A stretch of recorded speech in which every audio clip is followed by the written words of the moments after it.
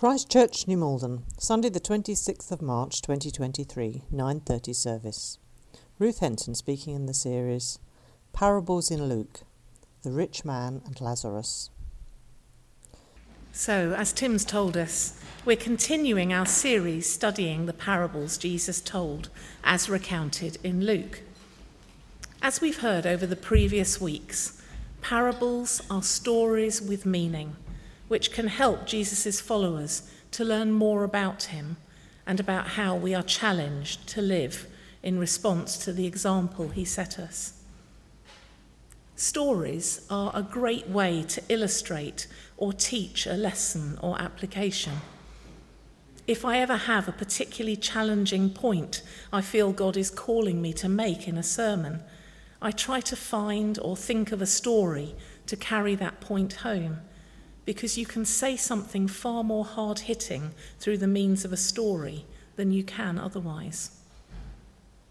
But the interesting thing is that Jesus doesn't always want the meaning or challenge to be obvious. He is speaking to those who have ears which are open to hear and respond. But he chooses to hide the truths from those whose purpose is to trick him or catch him out. As he says in Luke 8, verse 10, "The knowledge of the secrets of the kingdom of God has been given to you, but to others I speak in parables, so that though seeing, they may not see, though hearing, they may not understand." For every person listening to the stories Jesus tells with a desire to follow him, there were others with their own agendas, such as the Pharisees, who were keeping a watchful eye on Jesus to catch him out in something he might say. They were jealous and fearful of the following he was building and were looking for a way to get rid of him. Imagine being a junior Pharisee sent to spy on Jesus and then having to report back to your superiors with what you've heard. "Good, you're back. What did he say?" "Well, he said there was this runaway son who wasted a lot of money, but eventually came home to his father." What else did you hear?" "He told a story about a vineyard owner whose tenants wouldn't pay their rent, and a man who woke his neighbour up in the middle of the night." "Okay, but what did he teach?" "He talked about a farmer whose seeds were eaten by birds and choked by weeds." "This is useless. We wanted you to record what he taught." "Did I mention he told about a woman that lost one of her 10 coins and spent the rest of the day cleaning her house? When she found it, she threw a party." "Never mind." There was life-changing truth in Jesus' stories for those who actually wanted to hear it. But those looking to catch Jesus out would more often walk away scratching their heads. But surely the Pharisees must have grasped at least the general gist of the parable we are looking at today, even if the full truth might have eluded them. It falls at the end of a run of 3 parables which have money-related lessons to teach. And if that recurring theme wasn't enough of a hint, this is what happens when Jesus speaks to the gathered Pharisees in between the parable Katie expounded last week about the shrewd manager and today's passage about the rich man and Lazarus. The Pharisees, who loved money, heard all this and were sneering at Jesus. He said to them, "You are the ones who justify yourselves in the eyes of others, but God knows your hearts. What people value highly is detestable in God's sight." Now, before we look more closely at the parable to see what Jesus wanted to teach the Pharisees, and in turn us, we must address the elephant in the room. The last time I was stood here preaching, exactly a month ago, my passage was Jesus' teaching on the sheep and the goats, which concluded our series on outsiders coming to God. Those who were here might remember that the sheep and the goats in that passage are separated and destined for heaven or hell, depending on the way they have treated the marginalised outsiders, which reveals whether they are followers of Jesus's sacrificially loving way of living or not. In that sermon, I purposely avoided focusing on heaven and hell, rather looking for the practical lessons and applications we could find. I even made the point that we have days when we're more sheep-like and days when we're more goat-like.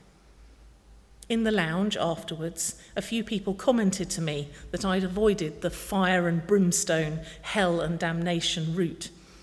And I agreed, because that was a conscious decision.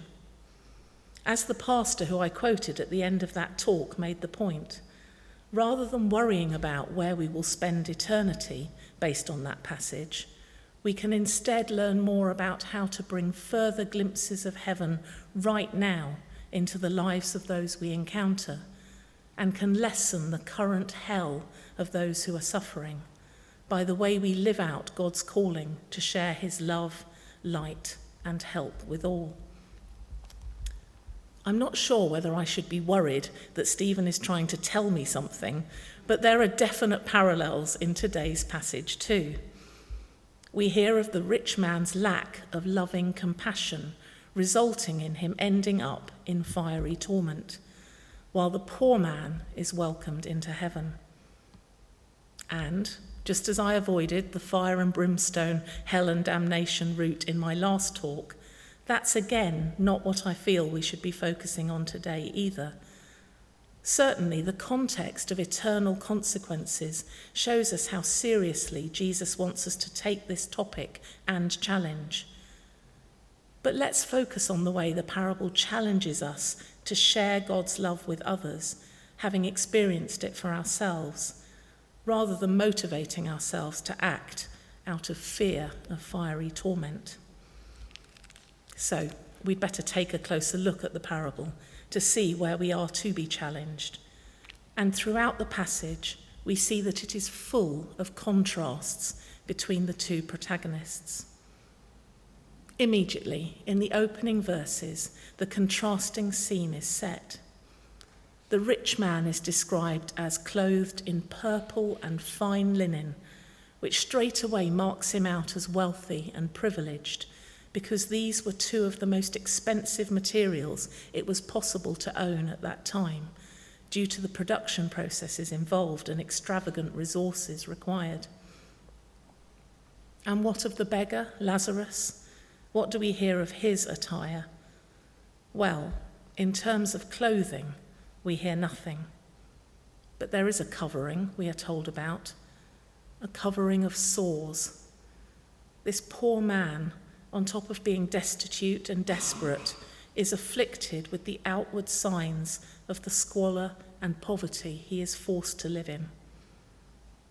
That's quite the contrast, but it doesn't stop there, because Jesus also paints a picture of their vastly different fortunes in terms of food and lifestyle.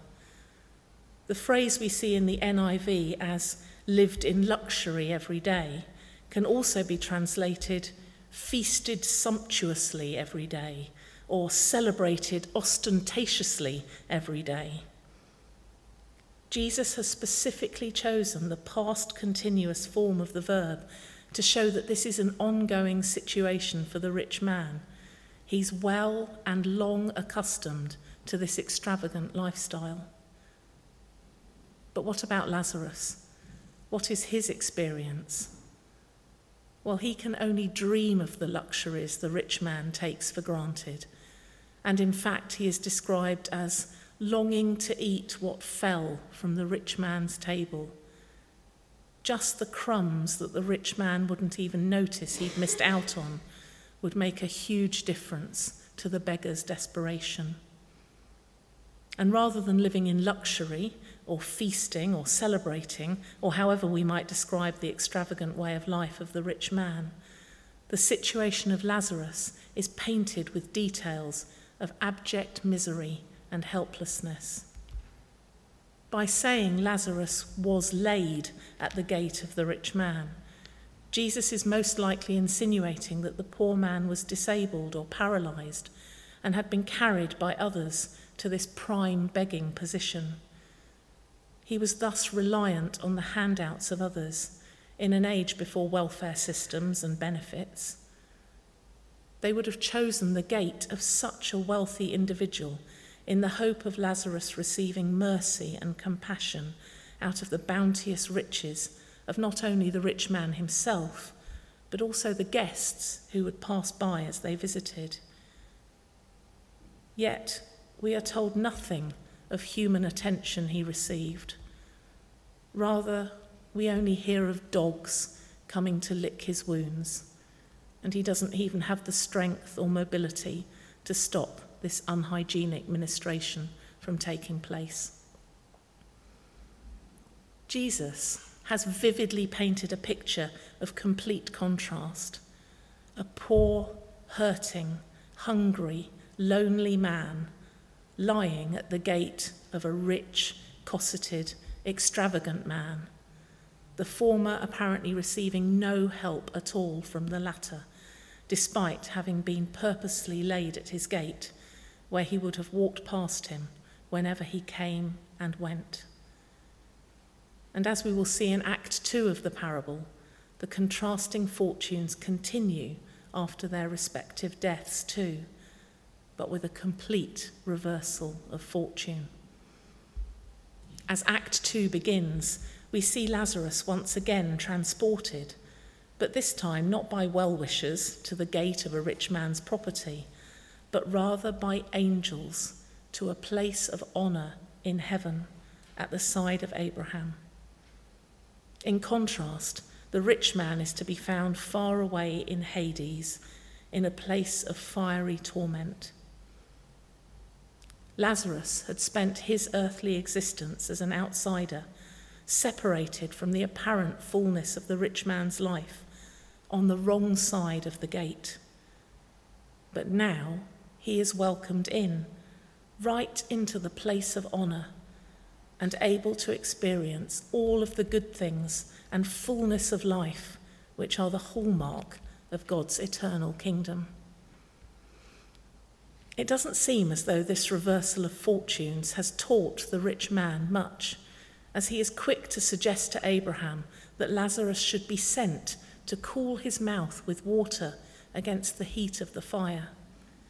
He still feels superior to Lazarus, and that the former beggar should be willing to do his bidding. He expects to receive the mercy he never even thought of showing to the poor and desperate man at his gate. But Abraham is quick to point out the error in the rich man's thinking. He reminds him that he chose to devote his earthly life to amassing and enjoying the good things of the world, without a thought or care for those less fortunate. Whereas Lazarus endured the bad things of the world, whilst maintaining faith and hope in the redeeming love and justice of God. His name is the biggest clue to this attitude, as Lazarus means God has helped, alluding to the fact that the poor man maintained his trust in God's salvation and rescue, in spite of the circumstances he was having to endure. Realising that he's getting nowhere with his first request, the rich man turns his attention to someone else for a change, as he asks for Lazarus to be sent to his family so that his 5 brothers will have a chance to repent and live as God wants, thus avoiding the torment he is currently suffering. But even in this moment of outward looking and compassion, there is still implied criticism of God and those the rich man lived amongst, because reading between the lines, he is meaning that he didn't receive enough of a warning to repent, so he doesn't want the same to be true for his siblings. He therefore feels that God should send them the biggest wake-up call in the form of the resurrected Lazarus, and even has the audacity to argue with Abraham about it.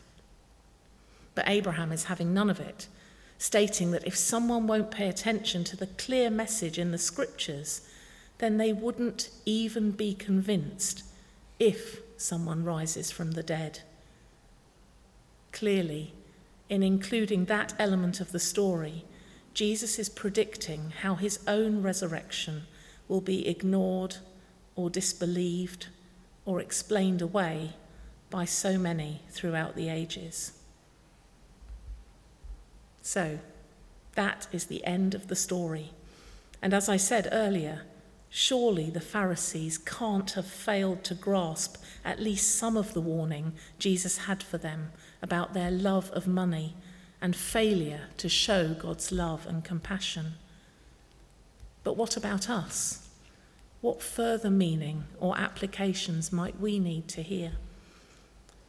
Pretty obviously, and as we recently spent a couple of months considering in our Outsiders Come to God series, God loves those who are on the outside, those who are marginalised, those who are rejected, those who are desperate and at rock bottom.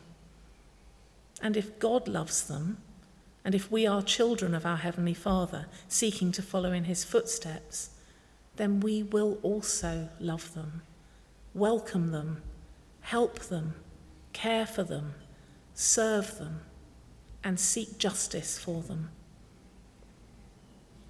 Once again, we have the challenge to consider who the outsiders are for us in New Malden in 2023, and how we are going to ensure they aren't abandoned at the gates while we live our comfortable lives on the inside.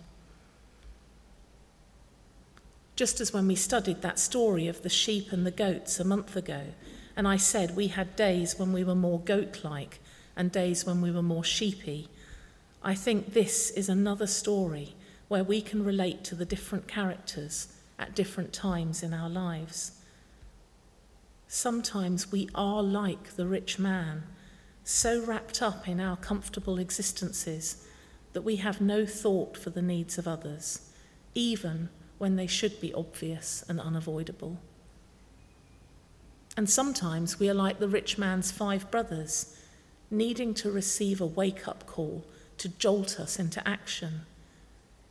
As we approach Easter and once again reflect on the monumental sacrifice of Jesus and his awesome resurrection, will that be enough to inspire and motivate us into the loving service that should be our response? Or will Abraham's words be true of us too, when he says that even a resurrection would not be sufficient to result in the change needed? And there may be times when we feel like Lazarus, on the outside and helpless to receive the support and care that we need. May we then, like him, be enabled to remain hopeful and faithful, remembering that God has helped us and will continue to do so through the ministering of his church when they respond to his calling and prompting. Throughout this parable, the theme of separation and division is a constant. The rich man's gate separates him from Lazarus in Act 1, and a vast chasm separates the two of them in Act 2. If we are not careful, the gates we put up around us can turn into chasms too. We must examine our hearts to look for the gates that separate us from our neighbours, our colleagues, our families, our brothers and sisters in the church, and ultimately from God. Fear, anger, greed, pride, prejudice, busyness, indifference, apathy, envy, resentment. The list of potential gates could go on and on. But gates can be opened as well as closed. They can be a means of welcome instead of exclusion. Every time we love our neighbour as ourselves, every time we love our enemies, every time we see and treat one another as those created in the image and likeness of God. Gates are opened. Jesus, who listed, "I am the gate," amongst his many "I am" sayings, demonstrated this gate opening in his life, death, and resurrection, as his love, mercy, and grace broke down barriers and opened the way into his kingdom, into his very presence. May we ask him to help us to be gate openers in the week ahead. Amen.